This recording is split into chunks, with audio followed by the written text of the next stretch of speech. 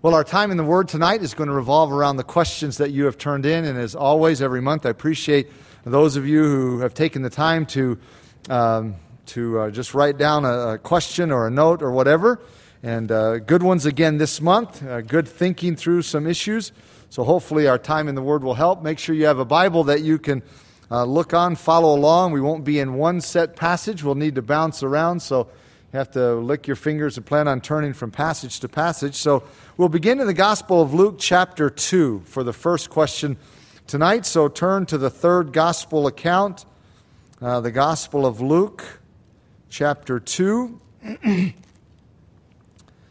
And interestingly, Luke as a doctor, as a physician, gives us so much more about the birth of Jesus, the early days of Jesus. It's obvious that he was interested in and intrigued with that.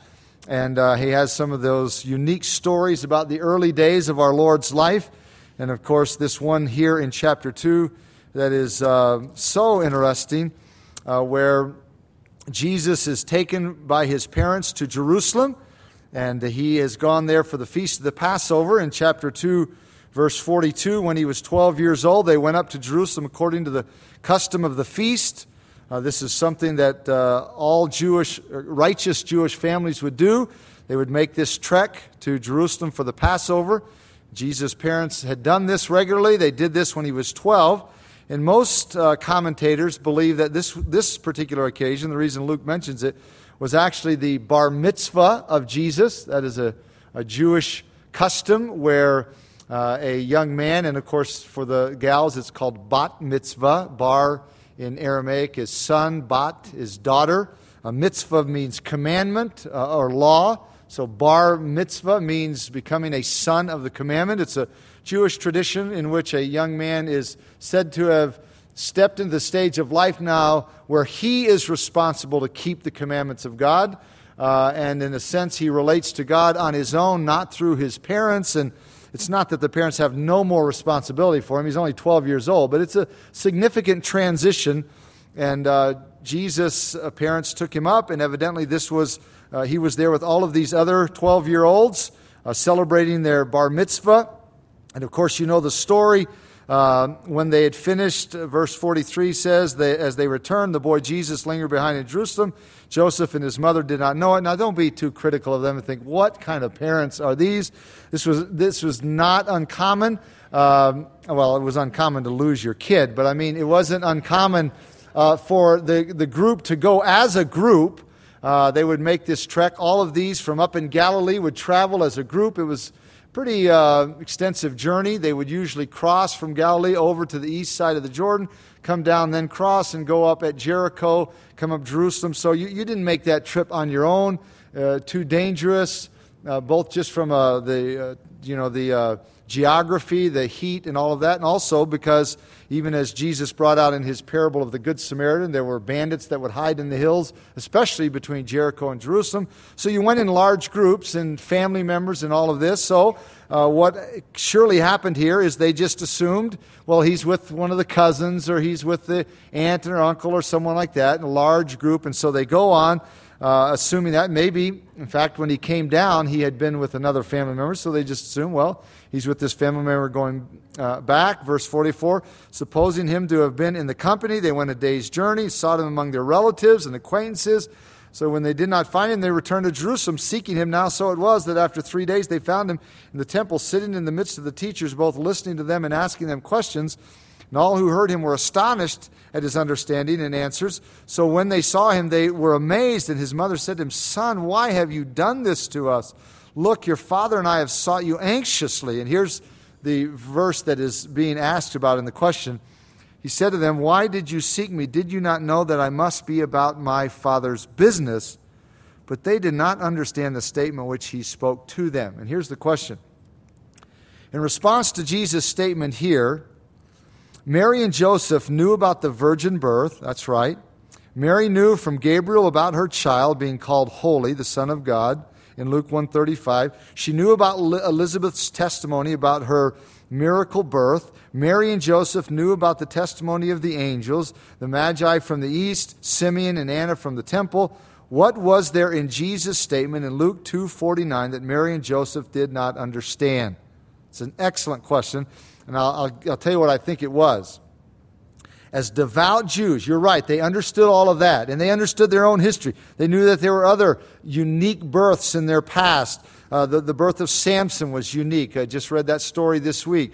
You remember Samson's mother is visited by an angel who says you're going to give birth, so here's what you're to eat, what you're not to eat, and it was a unique, maybe we could use the word miraculous birth. They knew their own history. They knew about Isaac, how Abraham and Sarah were beyond the childbearing years, so they knew all that. And as devout Jews, they understood that this was something very unique. But here's, I think, the answer.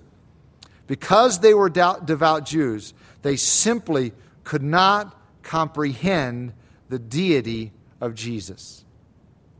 You see, beloved, that is something that would, for us, we know about it in Scripture, we understand it, but for a Jewish person, I don't know how I can explain this to get you into the mind of a Jewish person.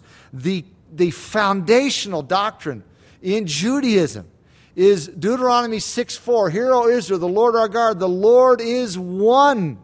There is only one true God. God drilled that into their minds throughout all of their history, throughout all of the Old Testament, even up to this present day. If you go into a Jewish home, or not just a Jewish home, in a motel, when we take groups to Israel, you'll see on all the door frames a little sort of a scroll holder, we call a mezuzah, and a righteous Jew is supposed to touch it and kiss his or her hand. And in that is a little scroll with Deuteronomy 6:4 on it. Hear, O Israel, the Lord our God, the Lord is one.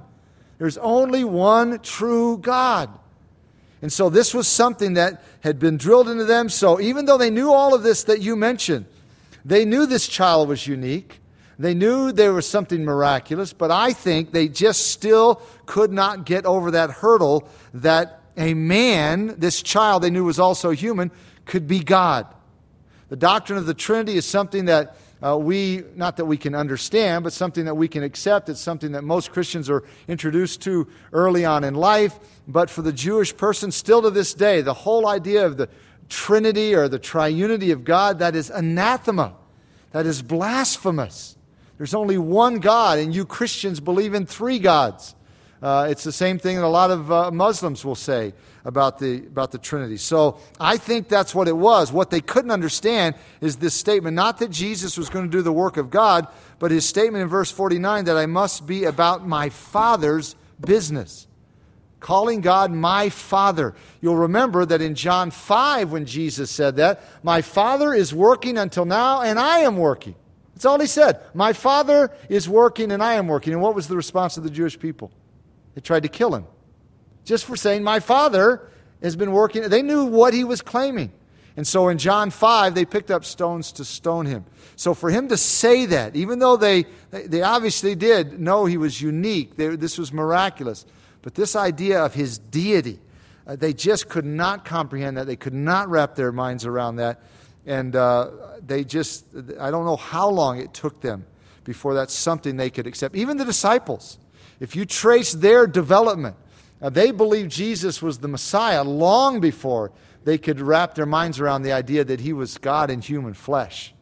It was a lot less of a hurdle to get over to accept Jesus as Messiah than it was to accept Jesus as God in human flesh, especially for Jewish people. So I think that's what's going on here and why they just could not grasp it.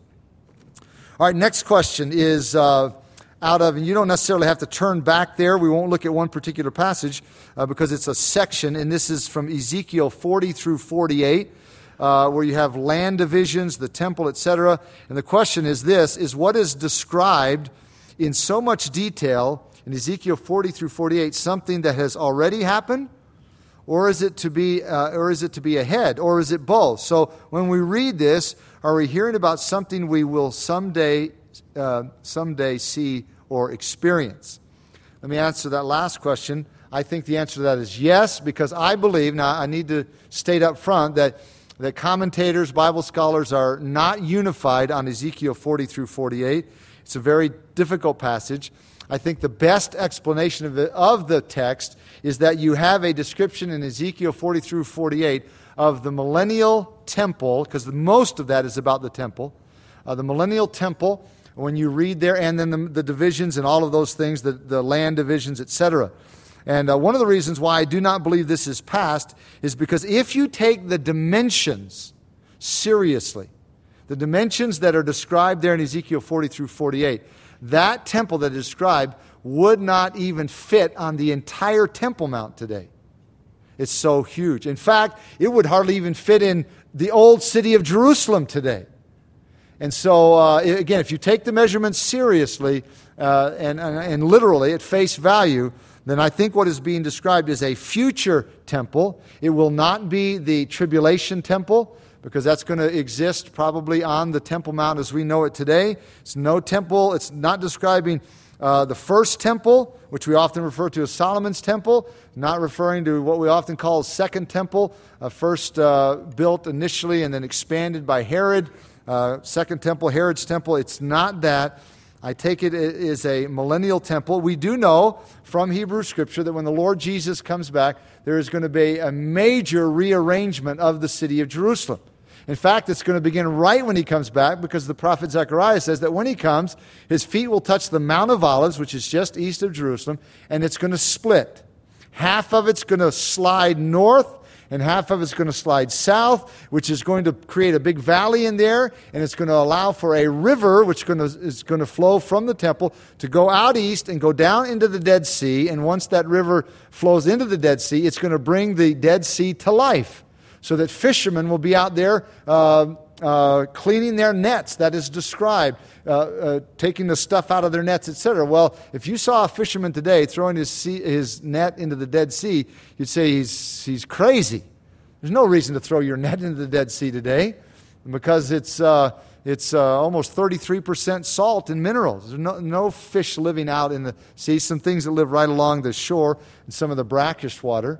But it's going to transform the Dead Sea, or as the Jews prefer to refer to it, the Salt Sea. So there are going to be some major topographical, geological changes in the land of Israel for the millennial kingdom. Of course, one of the most famous is the prophet Isaiah's statement that the desert will blossom like a rose.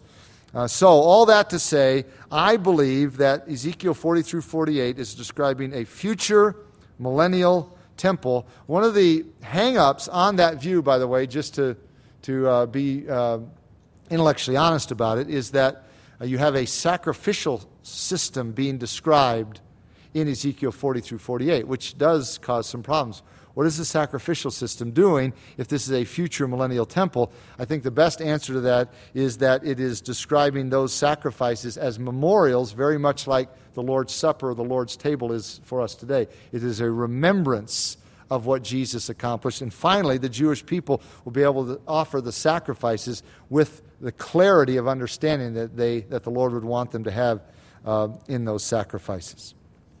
All right, next question, John's Gospel, chapter 3. So turn over to John chapter 3.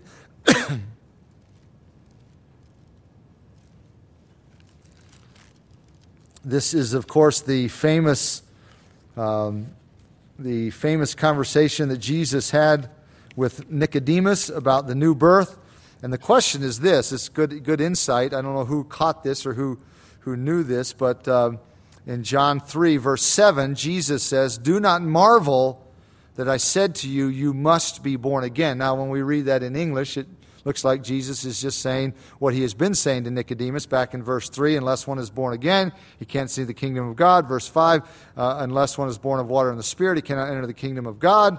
Verse 7, "Do not marvel, I said to you, you must be born again." But what someone has caught is, and this is their question, in John 3:7, why does Jesus switch from singular to plural, you? In other words, in the Greek text, the you here in verse 7 is plural. It's not singular. So it is obviously not merely referring to Nicodemus. It's referring to someone or some group, plural. And I think there are two answers to that question. Why? One is because even though Nicodemus came by night, we were told that back at verse 2, that is, he didn't come when there were huge crowds of people around. That's not to say that there was no one else present. It's possible that Jesus' disciples were hearing this conversation, and even some of the disciples of Nicodemus, because we find out later in this, let me see the verse here, verse 10, Jesus answered and said to him, "Are you the teacher of Israel?" Notice that definite article. "Are you the teacher of Israel, Nicodemus, and you do not know these things?" Nicodemus was a very significant leader, maybe the leading teacher in Israel. And so if he came, it would not have been surprising if he came with some of his own disciples. And so, to answer your question, why does Jesus switch from singular to plural? I think, one, because of the potential or possible audience present. Some of his disciples, some of the disciples of Nicodemus, anyone else who would have heard this conversation. He wanted to make it clear that it wasn't merely Nicodemus who had to be born again. Everyone has to be born again.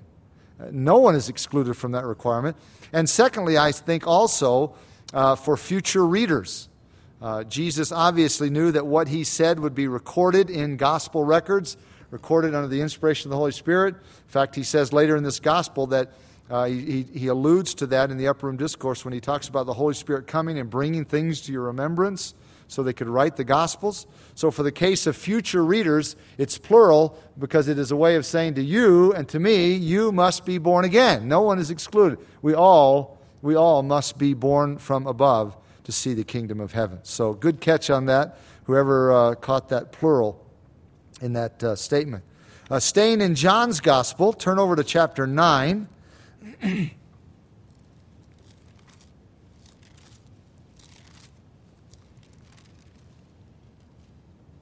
Chapter 9, this is, of course, again, the famous story of Jesus healing the blind man.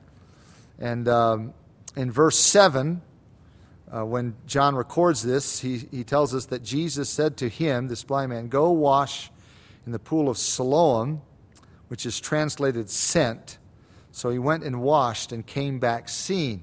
And probably in your Bible, where John gives us the translation of this term Siloam, it may be parenthetical or in parentheses, which is translated sent, because the Hebrew word here does mean to send or sent.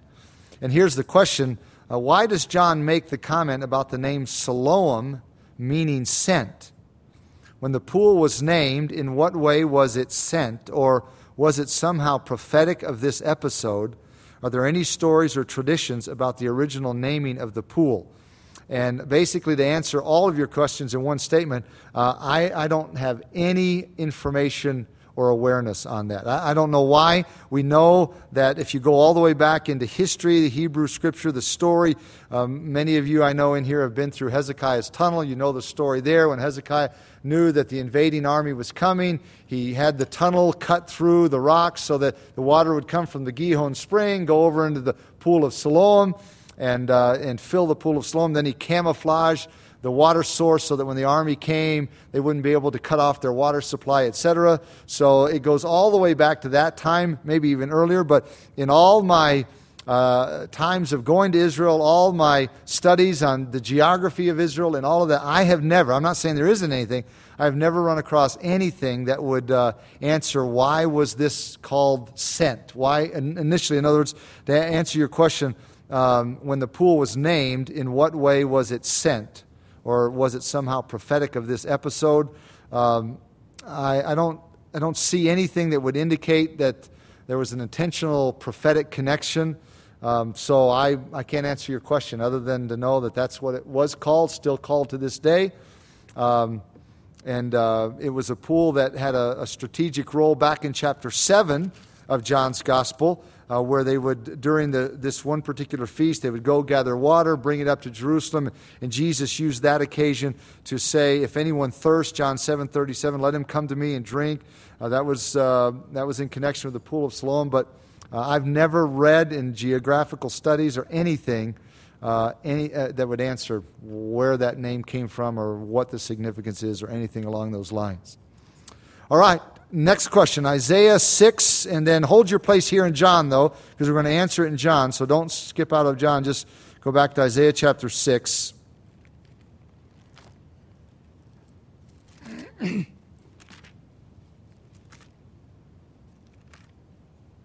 Isaiah 6, of course, is a very famous chapter in Isaiah, one of the most famous or well-known because of this event.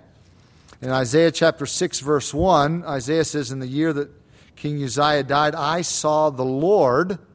And notice you have this description that follows of the throne. And so I saw the Lord sitting on a throne, high and lifted up, and the train of his robe filled the temple. Above it stood seraphim, etc. And then you have the verse 3, one cried to another, holy, holy, holy is the Lord of hosts. And there you have the all caps, Lord, Yahweh. And you're familiar with this story. Go back to John, because I want to go to John to answer the question. Now I'll read it. It says this, in Isaiah 6:1, Isaiah saw the Lord high and lifted up, and the train of his robe filled the temple. In John 4:24, Jesus said, God is spirit, and those who worship him must worship him in spirit and truth. Since God is invisible, how was Isaiah able to see him? Well, you could answer this two ways, and I'll give probably what would be the most common way someone would answer. And they would say, well, people in Hebrew Scripture did see the Lord in a limited fashion.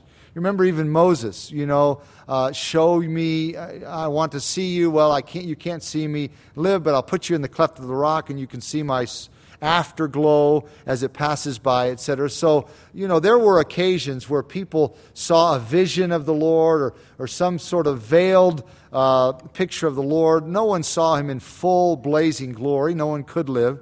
So you could answer it by saying, well, notice what Isaiah describes in Isaiah 6. He doesn't describe the Lord as much as the angels and everything around it, because he couldn't really see the Lord in his unrestricted glory. And I think that's a valid way to answer that question. But I think there's maybe even a better way, and that we are told about in John 12. So look at John chapter 12.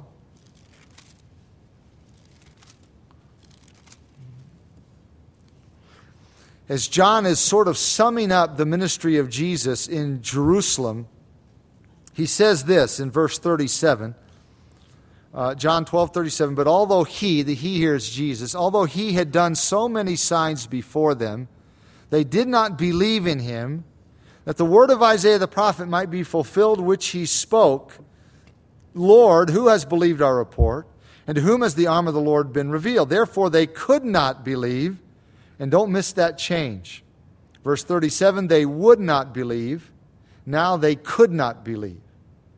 What happens between the would not and the could not? God's judicial blinding, hardening has set in. For so long they would not believe, and eventually it came to a point where they could not believe, because God's judicial blindness and hardening had set in. Therefore they could not believe, because Isaiah said again, now here's the interesting thing, verse 40, you'll notice is probably italicized or quoted or something, because these verses come right out of Isaiah 6, the passage we were in just a moment ago, verses 9 and 10 of Isaiah 6. He has blinded their eyes and hardened their hearts, lest they should see with their eyes, lest they should understand with their hearts, and turn so that I should heal them. Now here's the fascinating statement. These things Isaiah said when he saw his glory. Now what's the antecedent of his? It is verse 37. Although he, Jesus, had done so many signs before him, they did not believe in him. And then we have these quotations. These things Isaiah said when he saw his glory and spoke of him. What is John doing here?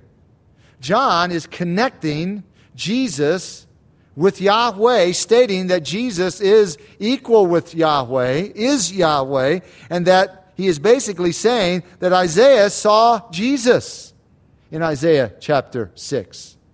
So if he did see, your question is, if God is spirit, if he did see the Lord, then it's very likely he would have seen the pre-incarnate Christ, and he had seen his glory. So you can answer that question either way, or maybe the answer is both of those are true, is that what Isaiah saw was only just, not the full unrestricted glory, but the glory he did see, we are told here, was the glory of Jesus. And this is a powerful statement in John's gospel, coming back to what we talked about earlier, how difficult it is for Jews to accept the deity of Christ. Well, this passage for a Jewish person would be a huge hurdle. For John to say, Isaiah saw Jesus in Isaiah 6. Okay, next question says, let's turn to the book of Revelation for the answer this. Well, hold your place in John, too, because I want to show you a place in John. It just so happens that most of these are in John tonight. And look at Revelation, chapter 1, etc. And we'll look at John 16, so you can turn just a few pages over in John.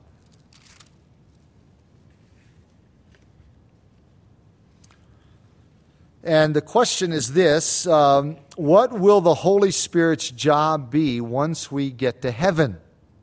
Christ has redeemed His creation, etc. And of course, this is a good question because someone's thinking, well, okay, we know what Scripture says about His role is today. Years ago, I sort of created this little acronym to help me remember the role of the Holy Spirit. I share it with many of you. It's CRIBS, C-R-I-B-S, and with a filling at the end. So CRIBS, conviction, regenerating, indwelling, baptizing, sealing, and then the F, filling. That's the Holy Spirit's role today. He convicts of sin, righteousness, and judgment. He regenerates. He indwells the believer. That's the I. He baptizes us into the body of Christ. He seals us to the day of redemption. He fills us, Ephesians 5:18, do not be drunk with wine, which is dissipation, but be filled with the Spirit. So we know the Holy Spirit's role today, but what about when we get to heaven? What is His role? Well, we see the Spirit present a few times in the book of Revelation, possibly, and there are different interpretations on this, but many commentators would say in chapter 1, verse 4, the statement about, at the very last of that, the 7 spirits are before His throne. Many would say that is a reference to the Holy Spirit in all of His fullness. You have the similar phrase or the same phrase over in Revelation chapter 4, verse 5. And from the throne proceeded lightnings, thunderings, and voices. 7 lamps of fire were burning before the throne, which are the 7 spirits of God. You have a similar statement in chapter 5, verse 6. And I looked, and behold, in the midst of the throne of the 4 living creatures, and in the midst of the elders stood a lamb, as though it had been slain, having 7 horns and 7 eyes, which are the 7 spirits of God sent out into all the earth. And so many commentators believe that this is a reference to the Holy Spirit in all of His fullness, because this same picture is used in Hebrew Scripture, so can't be dogmatic on that. But the point is this: if this is a reference to the Holy Spirit, then we see the Holy Spirit present a few times in the book of Revelation. But in answer to your question, what will His role or His function be? We're not told. We don't know. We're told a lot about the Father in the book of Revelation, told a lot about the Son, but we're not told a lot about the Holy Spirit. And this shouldn't surprise us, because it fits with His role that Jesus describes in John 16. Now you can go back to John 16, and Jesus made it clear that the Spirit's role is to exalt the Father and primarily the Son. That is, maybe this is a poor way to say it, but the Holy Spirit, even though He is equal with the Father and the Son in essence, there's no distinction between them as far as their essence, co-equal. The Holy Spirit is just as much God as the Father and the Son. The Holy Spirit defers to the Father and the Son. It's His role to exalt primarily the Son. And Jesus said this in John 16 when He was telling about the coming of the Spirit. He says this, verse 13, however, when He, the Spirit of truth, has come, He will guide you into all truth, for He will not speak on His own authority, but whatever He hears He will speak, and He will tell you things to come. He will glorify me. Notice that. He will glorify me, for He will take of what is mine and declare it to you. That's a very key statement about the Holy Spirit's function and role even today. That is why, by the way, if you find a church or a ministry or whatever that exalts the Holy Spirit, in an undue, unbalanced fashion, you can be sure of one thing. Ironically, the Holy Spirit is not in control there. Because if the Holy Spirit is in control, He's not going to exalt Himself. That's not His role. He defers to the Father and the Son. His role is to exalt the Son. And that's one of the most ironic things about some very well-meaning Christians and ministries today, which place overemphasis on the Holy Spirit in a wrong sense of that term, because they are not lining up with the Holy Spirit's desire Himself and His role and His function. So, again, in answer to your question, what will the Holy Spirit be doing in heaven? We really don't know. And this shouldn't surprise us. It fits with His role to exalt the Son. But we should not, please hear this, we should not draw from that a conclusion that the Holy Spirit is somehow less than the Father or the Son. That would be blasphemous. That would be heresy because of the doctrine of the Trinity, which is clearly set forth in Scripture. Father, Son, Holy Spirit, equal in essence, distinct in subsistence. All right, the next question, we'll turn over to 1 John, over near the end of the New Testament. It's not really on this passage, but this is a passage we'll use to answer the question. 1 John 4. And then we'll look at a verse in Hebrews. And the question is this: why is the doctrine of Jesus eternal? I like the way this is asked, so notice that. Why is the doctrine of Jesus eternal humanity important? And why do we find it in Scripture? Well, let me just back up a little bit to give some background on this issue. It might surprise you to hear this, unless you are a pretty diligent student of Scripture, that the issue that we face today in Christianity, one of the primary issues we face, is a battle for the deity of Jesus Christ. You know that if you've been a Christian for any length of time, because look at false religions today, cults today, and almost always the issue is a denial of the full deity of Jesus Christ. Mormons deny his deity. Jehovah's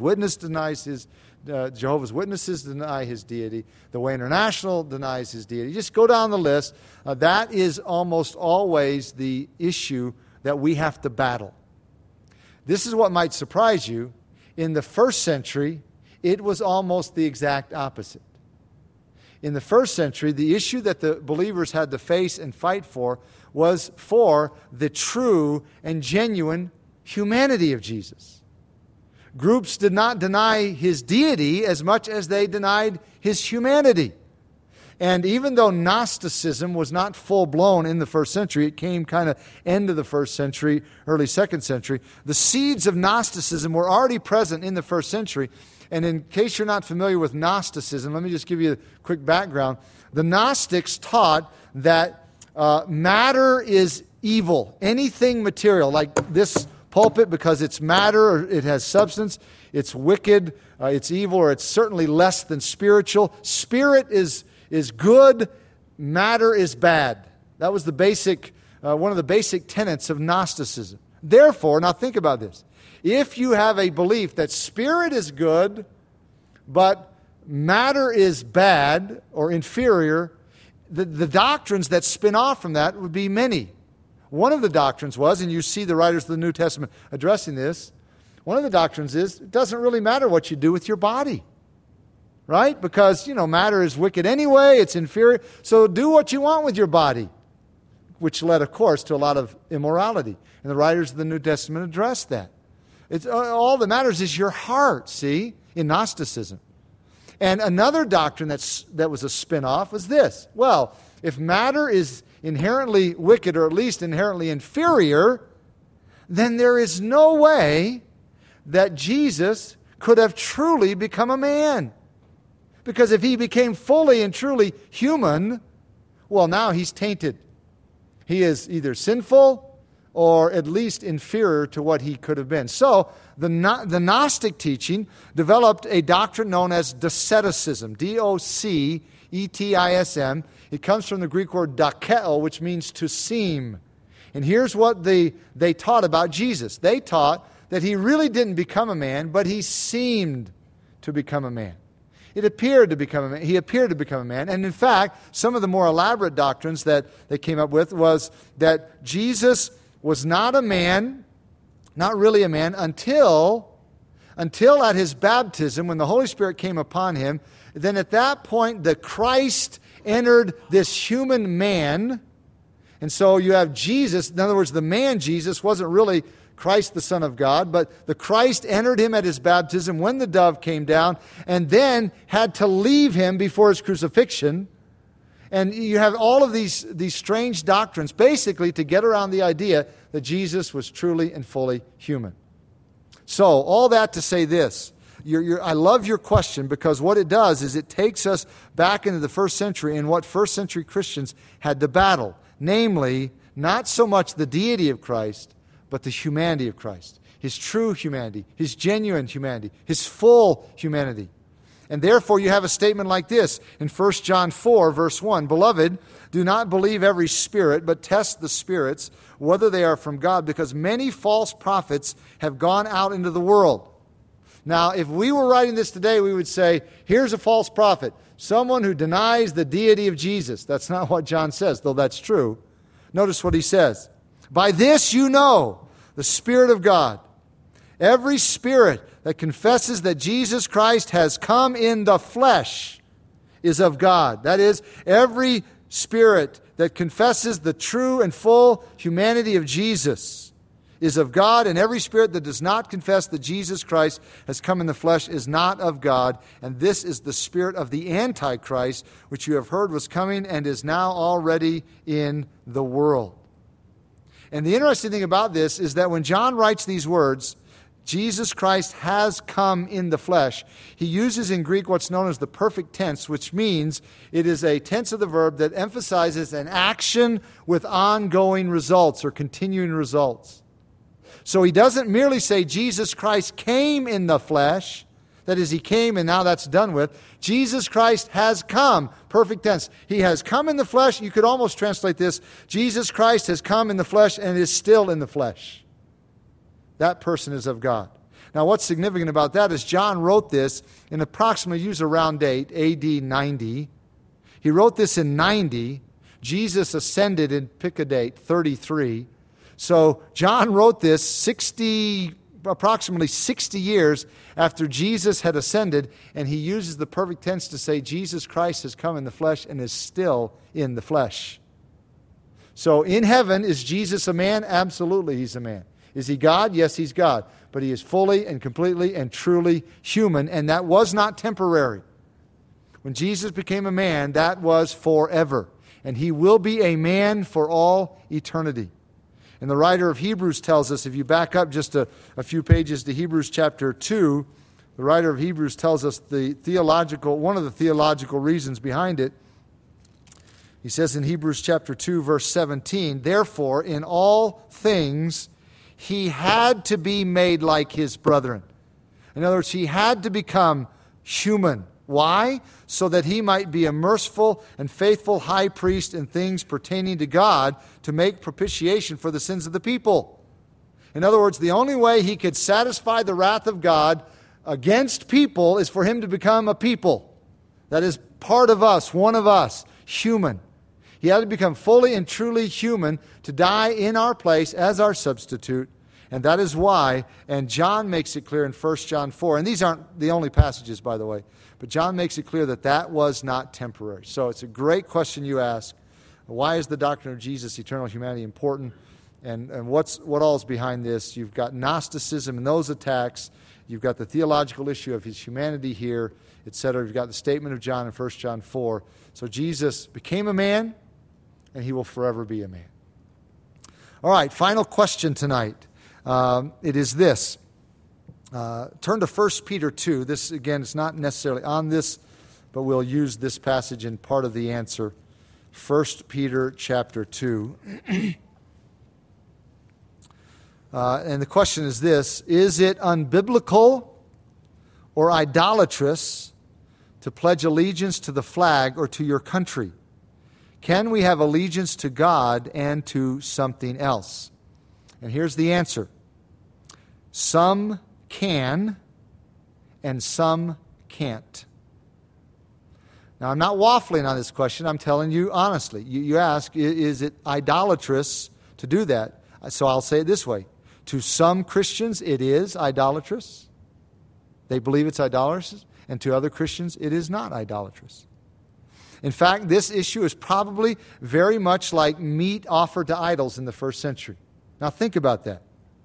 You use the word idolatrous in your question. Some Christians would consider it idolatrous to eat meat offered to idols, right? I mean, if it's meat offered to idols, then it's idolatrous. But other Christians would say, what's an idol? It's a piece of wood. It's nothing. So it's no big deal. By the way, that's the side Paul landed on. He said it's no big deal. But some Christians would not be able to do that. I don't know, frankly. If I lived in the first century, if I would be able to bring myself to walk into a pagan temple where there are idols and people offering meat to idols and buy that meat and eat it. I don't know if my conscience would let me do that. It's hard to know unless I were really back in that situation. But some Christians, understandably, their conscience would not let them do that. Others, it was no problem. And I think this is a similar issue. There are some Christians who think it's idolatrous to pledge allegiance because they say you can have only one allegiance to God. Other Christians say no. 1 Peter 2 says in verse 17, honor all people, love the brotherhood, fear God, honor the king. All I'm doing is honoring my country, honoring the king, and so there's nothing idolatrous about it. So it's probably very much like that, and you have to go with your conscience. And if your conscience says it's idolatrous, then don't violate your conscience. And if your conscience doesn't say that, then you're okay. All right. Now, I just thought, I'm sorry, I said one more question, but I thought there was a question here that I haven't answered. And if it's yours, whoever you are, I'm sorry. I don't see it. But there was another question I remember about something. But I can't. I've gone through all these questions. So if it was yours, come up to me afterwards and I'll answer it. Because I remember talking about how John uses different words in his gospel, and I didn't bring that out, so if it's your question, sorry, I'll answer it personally. All right? Let's stand as we close in prayer.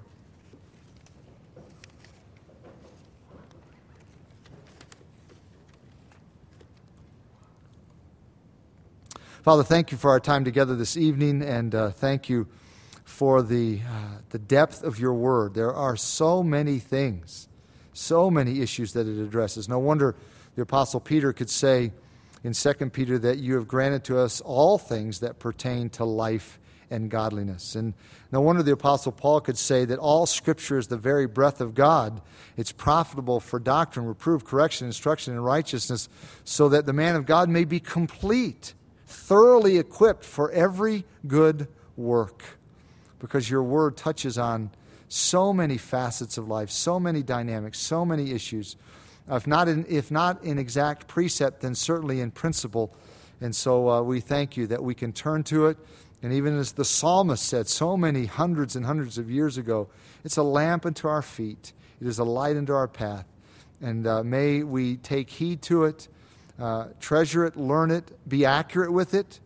As Paul said to Timothy, to rightly divide the word of truth, so that we can mine its depths and pull from it the glorious truth that is, as Jesus said, freeing, because he said, you shall know the truth, and the truth will make you free.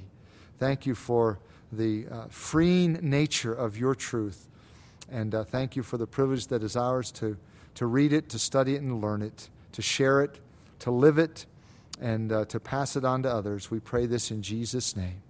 Amen.